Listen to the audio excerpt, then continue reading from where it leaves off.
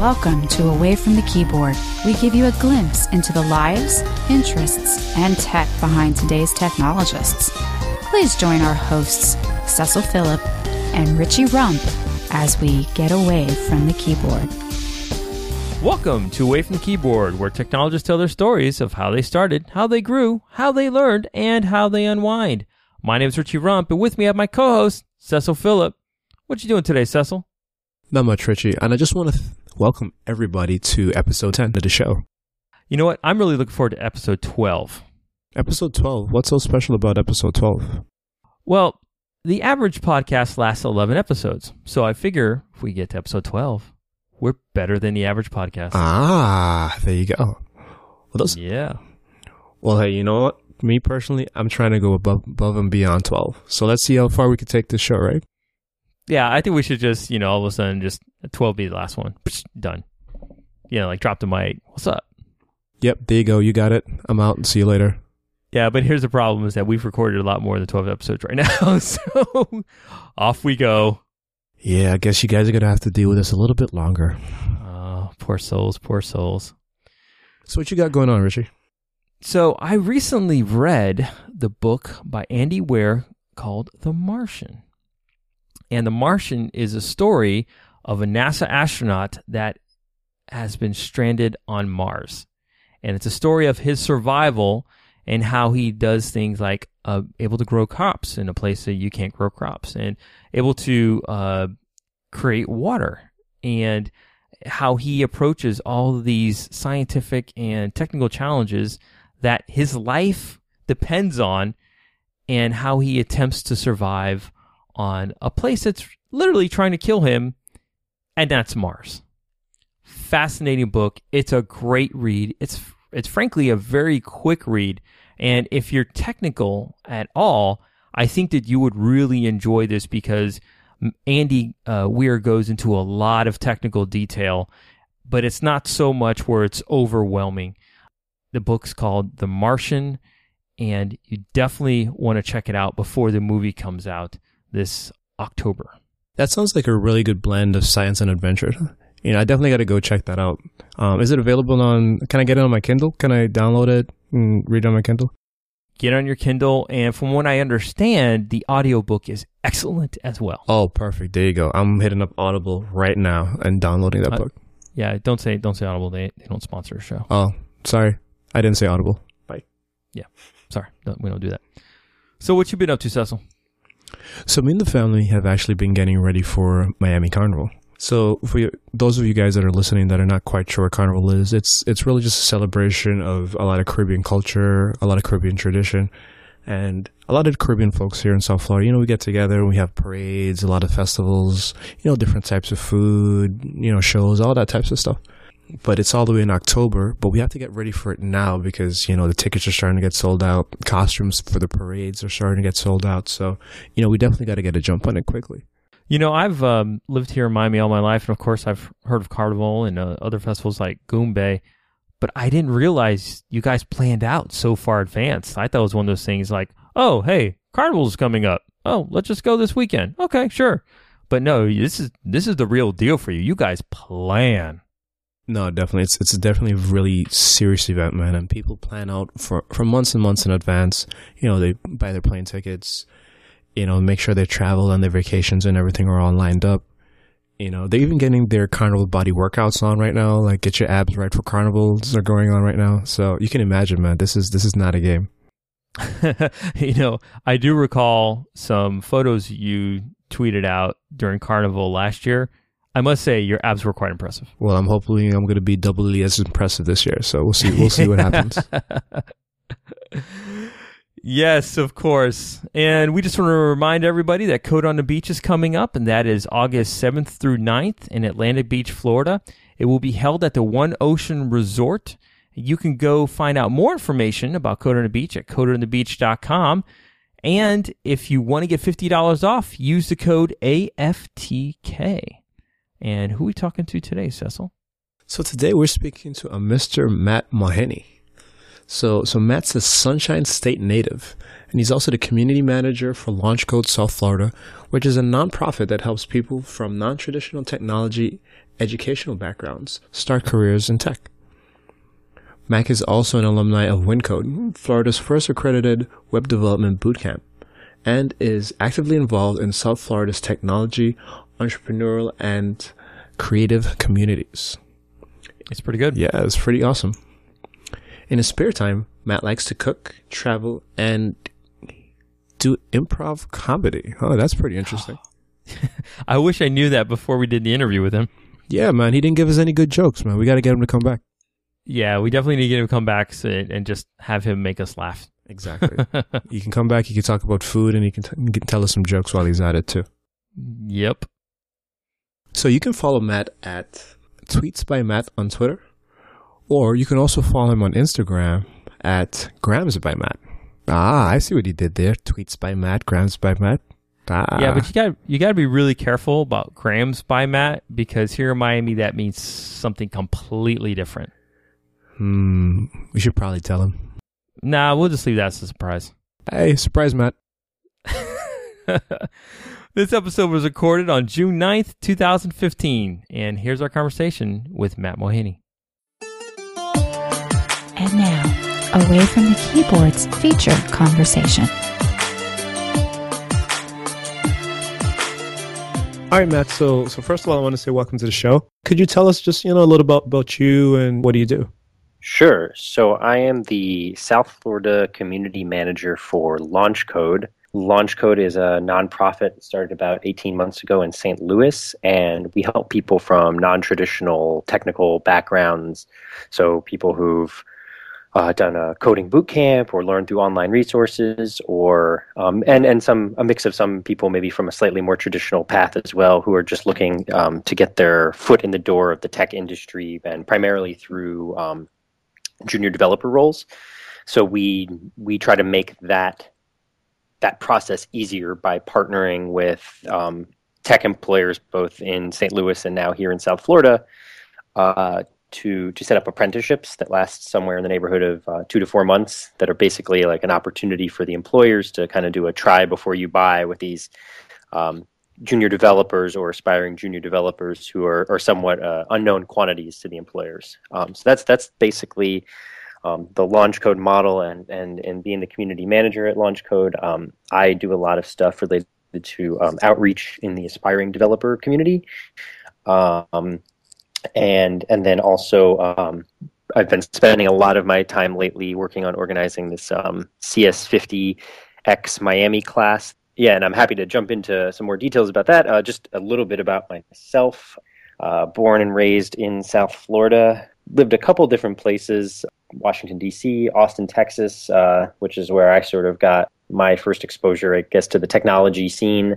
And then moved back here about a year and a half ago, because I was pretty excited by what I saw happening here in the South Florida technology scene. And I thought I could take a little bit of kind of what I had begun to see in Austin and some of my other experiences, and then use it to help the South Florida technology community mature a bit. Sure. I mean, I know Texas is a pretty big place in terms of technology right now. Like, what experiences did you have in Texas? So most of my experiences, I worked for an online publishing company while I was there. My day-to-day work wasn't explicitly technology focused. I mean, even though we were an online publishing firm, but I was more of a researcher. But more of my technology experiences in Texas came sort of from, I guess you could say, extracurricular pursuits. I was involved with a couple tech and entrepreneurship meetup groups in Austin. I had a chance to participate in the South by Southwest conference that happens every year. Just kind of got some general exposure to what was going on there, mostly through friends who were coming in from the Bay Area, who would take me around to some of the cooler South by Southwest events that were going on, and then just general sort of networking in the Austin technology community. I think what kind of stuck with me there was sort of the different pieces that came together to help form the ecosystem in Austin specifically. I can't speak to the the rest of Texas, though I know Dallas and Houston sure. both have really strong technology scenes. But in Austin, the kind of the unique blend was having a kind of a top tier university there, University of Texas, producing computer science graduates combined with, it also being the state capital. So you have this sort of, influx of state spending. And then you had the kind of the random happenstance accident, I guess you could say, of Dell, right? Dell being based there, and that kind of was their sort of first big champion company. And that laid the groundwork for a lot of what you see there now, where pretty much any of the big Silicon Valley companies have some sort of presence, usually some kind of engineering presence there. So whether it's Google or Facebook or Oracle, they all have some kind of Austin or Central Texas kind of presence to tap into that sort of talent pool that exists there. So what about LaunchCode made you, want to get involved in what they're doing? I think sort of the novel approach to addressing this problem of the tech talent gap or tech talent shortage, and then kind of also combining it with like a social oriented mission. So the idea, the genesis of the company came out of one of the co-founders of LaunchCode is a gentleman named Jim McKelvey. He is also the co-founder of Square, along with Jack Dorsey, who of Twitter fame. That's very cool.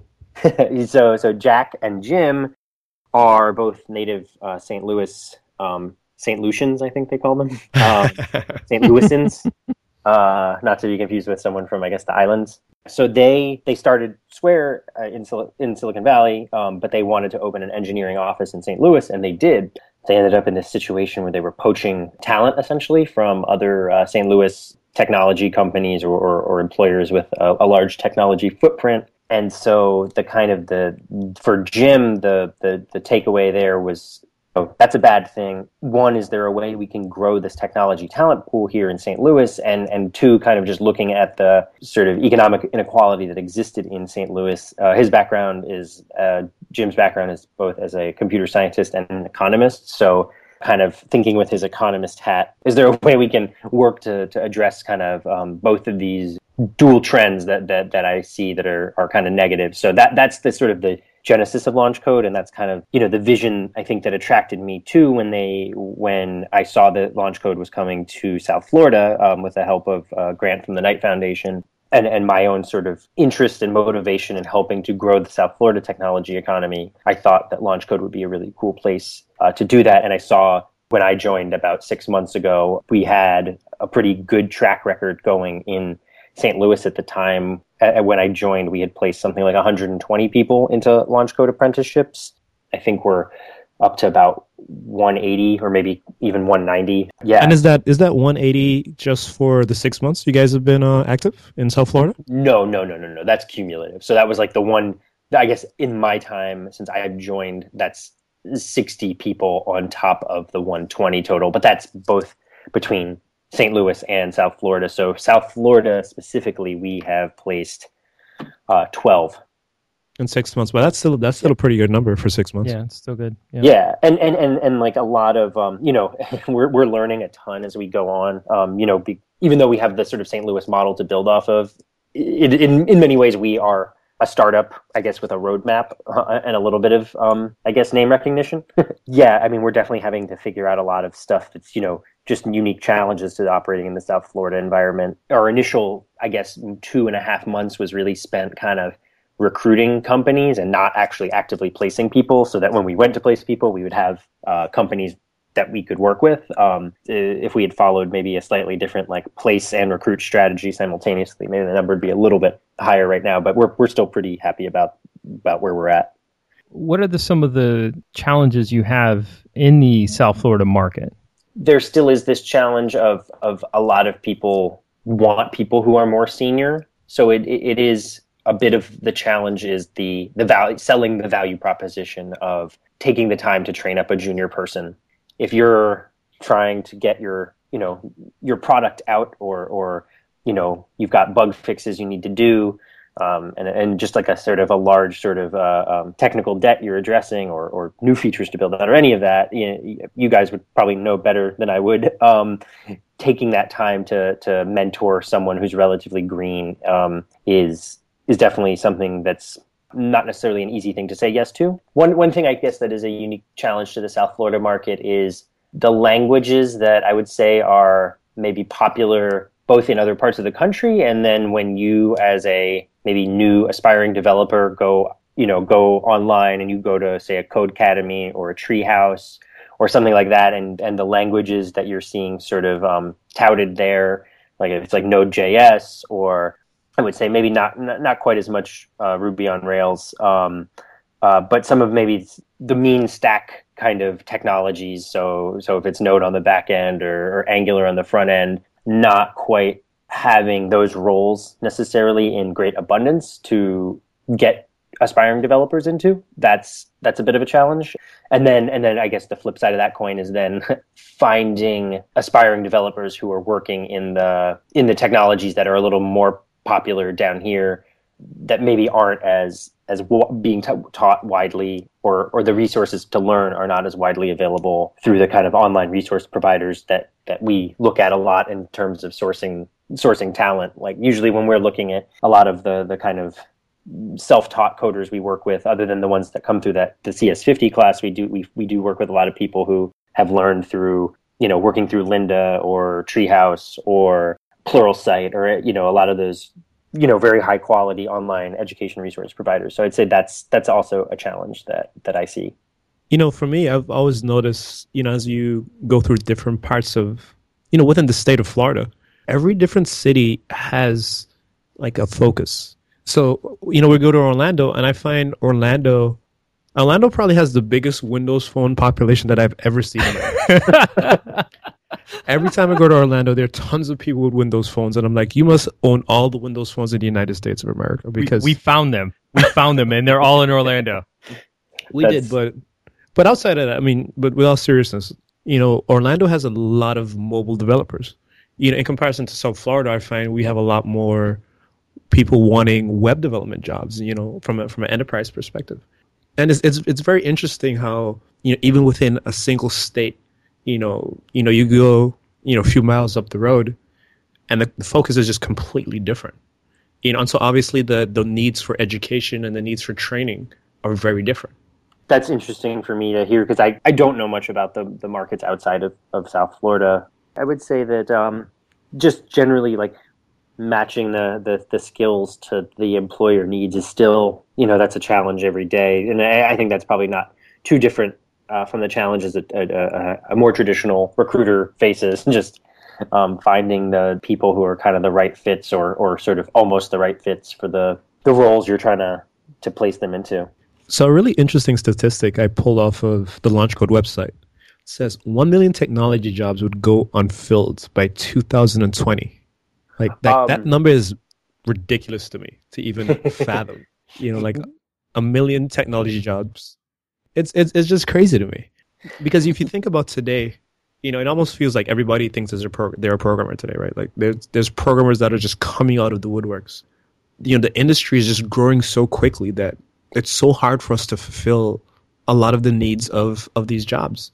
And I think there's also the case too that a lot of people, they don't want the, hey, I just graduated out of college developer, but they also don't want the guy that's been here for 20 years because they don't want to pay him. Yeah. Right. But it's almost like, if you don't give these guys a chance, how else are they going to get the experience? And I think that's an issue with any job, right? Like they want somebody with experience, but they don't want to pay them. Yeah, absolutely. And I think you're starting to see, I guess one of the other big things that happened for us since sort of I've joined and since kind of LaunchCode South Florida opened, though it's not directly attributable to LaunchCode in South Florida, President Obama announced this grant program through the Department of Labor called Tech Hire. And what it is it's specifically focused on technology apprenticeships. So the idea being, how do we do this? How do we make sure more people are kind of getting these foot in the door experiences that will then, make that 1 million number maybe closer to 700,000 or something like that.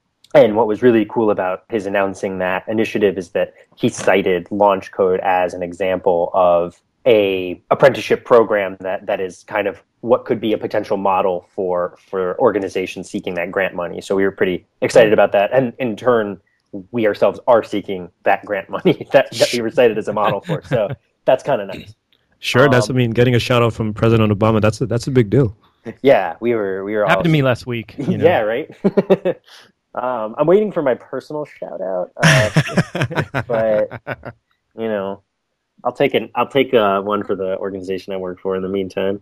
Well, hey, whenever you do, don't forget us, right? Exactly. Yeah, that's right. That's a bit of, I guess, what we're sort of up to and the challenges I'm seeing, at least from where I sit right now. I guess another challenge is just sort of assessing, especially for students who are coming, or people coming through like these non-traditional routes. It's kind of assessing what it is that they're capable of, and you only have sort of limited amounts of information to go on. So that's certainly another challenge, but certainly not unique to Launch Code or to the South Florida market.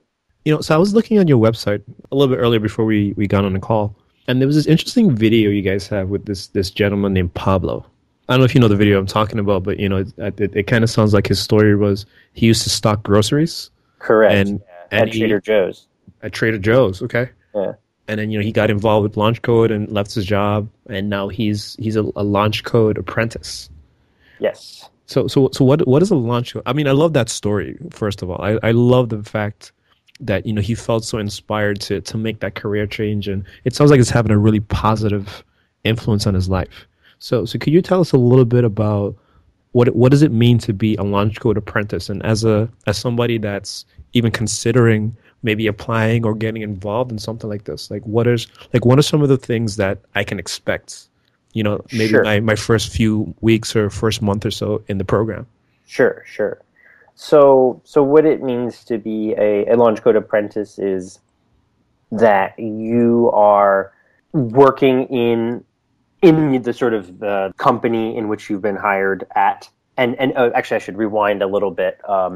So before you ever are hired on at a company, you go through Launch Code's application process, which includes sort of a standard application combined with you take a short coding assessment so that we can start to gauge kind of your level of what I would say is kind of like your programmer thinking brain, or your sort of algorithmic problem solving brain. It's nothing too complicated, just kind of some general problem solving stuff to work through.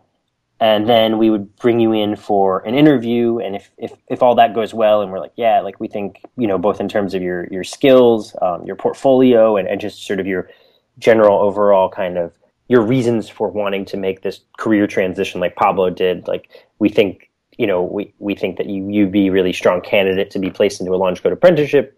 Then we sort of work on then placing you. We kind of try and give you a couple of options in terms of companies that we can get you in to interview with. It's a kind of at that point it's generally like a placement process. So we're trying to help you find the right fit in terms of an employer that would be excited to work with you, and then you simultaneously would be excited to work with them. So once the right fit happens, then you are brought on board by that company in a sort of trial period that can last usually somewhere from 2 to 4 months. And while you're going through that process, we make sure that you have a mentor within the organization that's going to really help you kind of grow as a developer. So both, in terms of giving you work that is appropriate for where you're at in your kind of skill set, and then also trying to help you grow as a coder by doing code reviews with you, by giving you sort of general feedback, giving you kind of a roadmap of the things you can be doing or should be doing to be doing your job effectively and to be improving.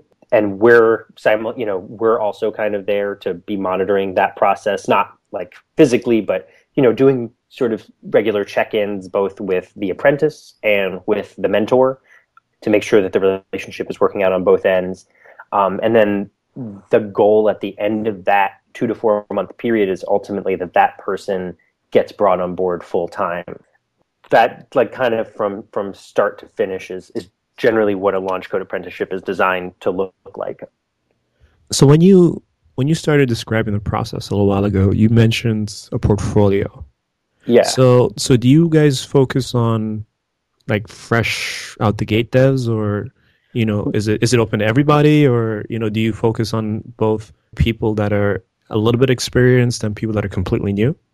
So yes, we do focus on both people who are completely new and who maybe have a little bit of experience, but who for whatever reason that sort of initial path they went down didn't quite lead to the full-time job that they were looking for. So I would say, generally speaking, the people we see have somewhere between 3 to 6 months under their belt of like self-learning, all the way like on the low end of the spectrum, and I would say all the way up to maybe like 1.5 to 2 years, where maybe they've been doing some self-learning, maybe they were part of a freelance project, or maybe even did have like an internship that for whatever reason didn't pan out the way that they had hoped, and so we're like, okay, like cool, you're still green enough that we feel like we can help you get where you need to be. So that's like, I would say kind of that's the range of people that we're generally working with. And then we do sometimes we'll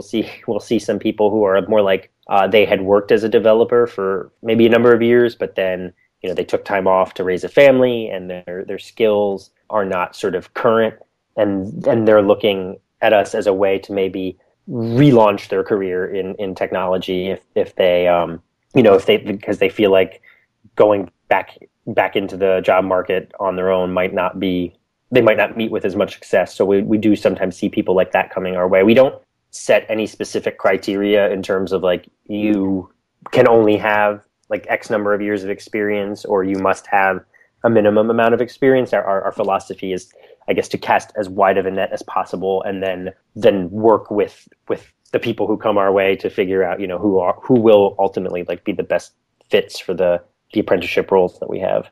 So another thing I wanted to dig into a little bit. So it looks like you guys have a partnership with edX.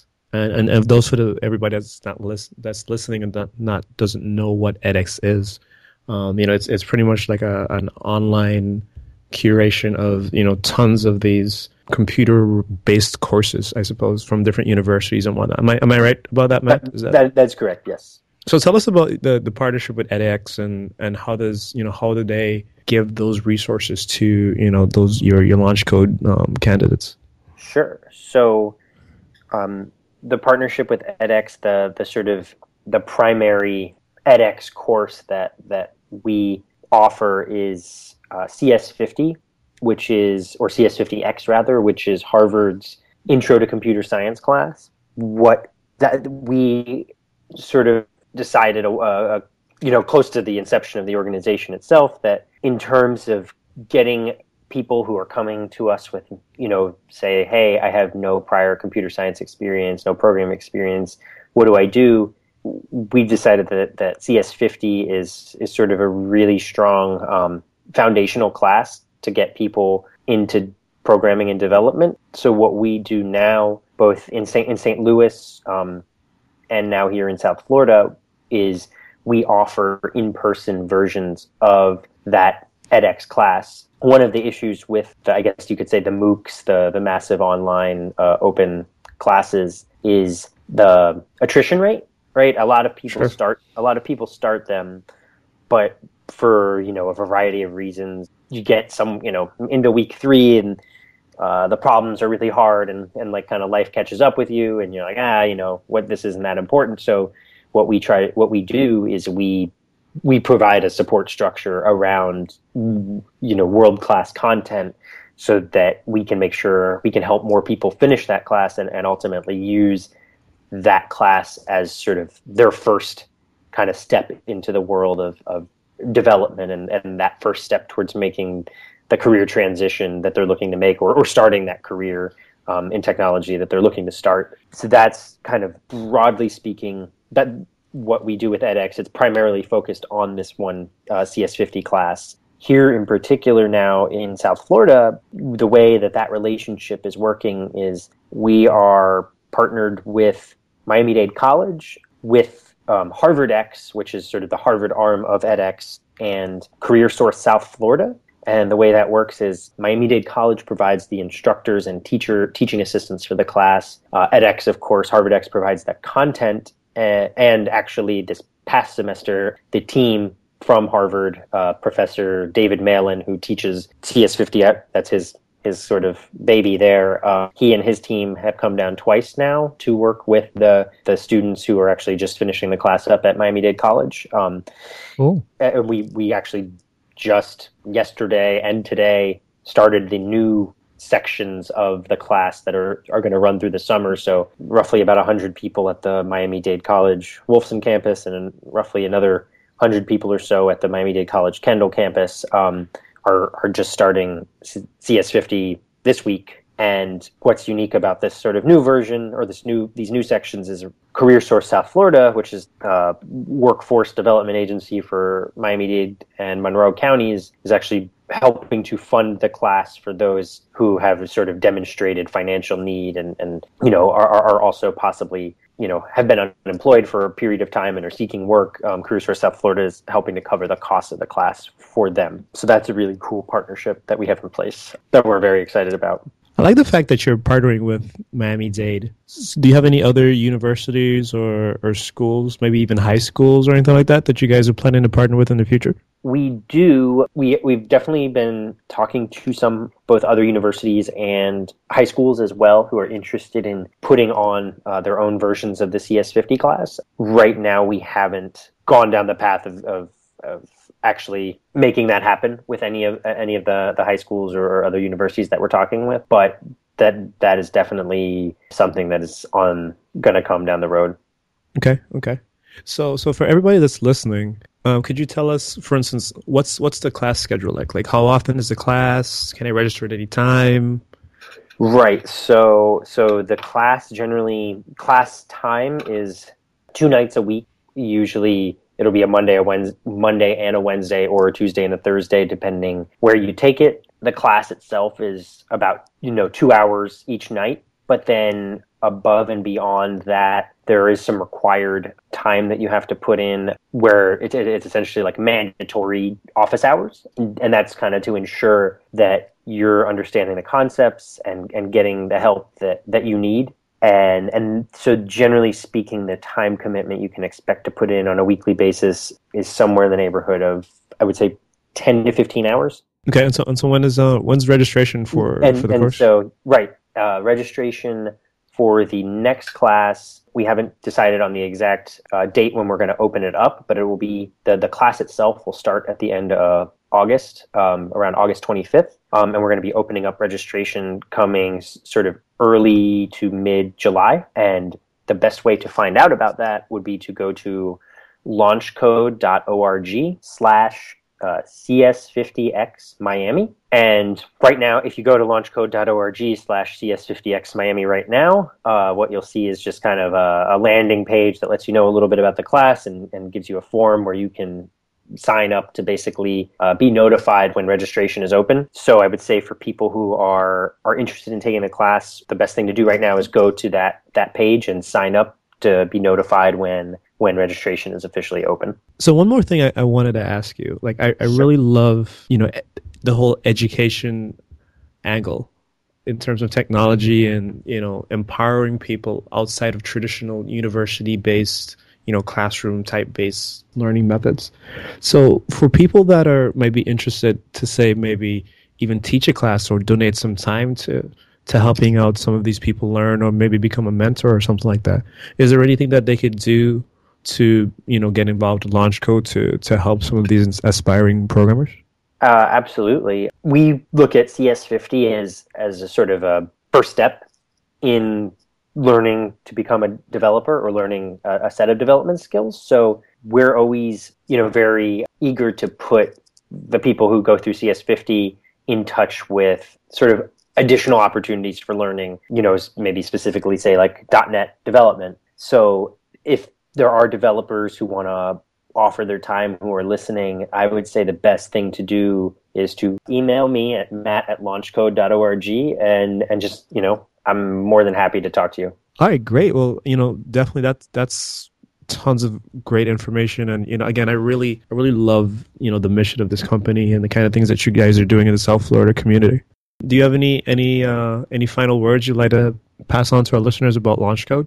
I would just say that if you are someone who is thinking about going down the career path in technology and you're not exactly sure where to start, I would say LaunchCode could be a great opportunity for you to launch your career in technology. And I would definitely encourage you to check us out, either by going to the website or by emailing me directly at matt@launchcode.org. It was great talking to Matt. We want to thank him for coming on the show and sharing what LaunchCode is doing in the community. If you enjoyed this episode, leave a comment on the website at awayfromthekeyboard.com or on Twitter at AFTK Podcast. You can subscribe to the show via the website or on iTunes. And while you're on iTunes, you can comment and rate us. And if you really want to know what makes us tick, sign up to our newsletter where we give you behind-the-scenes access to Away from the Keyboard. Next week on Away from the Keyboard, we'll have a conversation with model turned coder, Paula Valiente. Is that what it is? Valiente? That's what it is. Paula. You got it. Paula Valiente. And it's a great conversation. We'll see you next week. Ciao.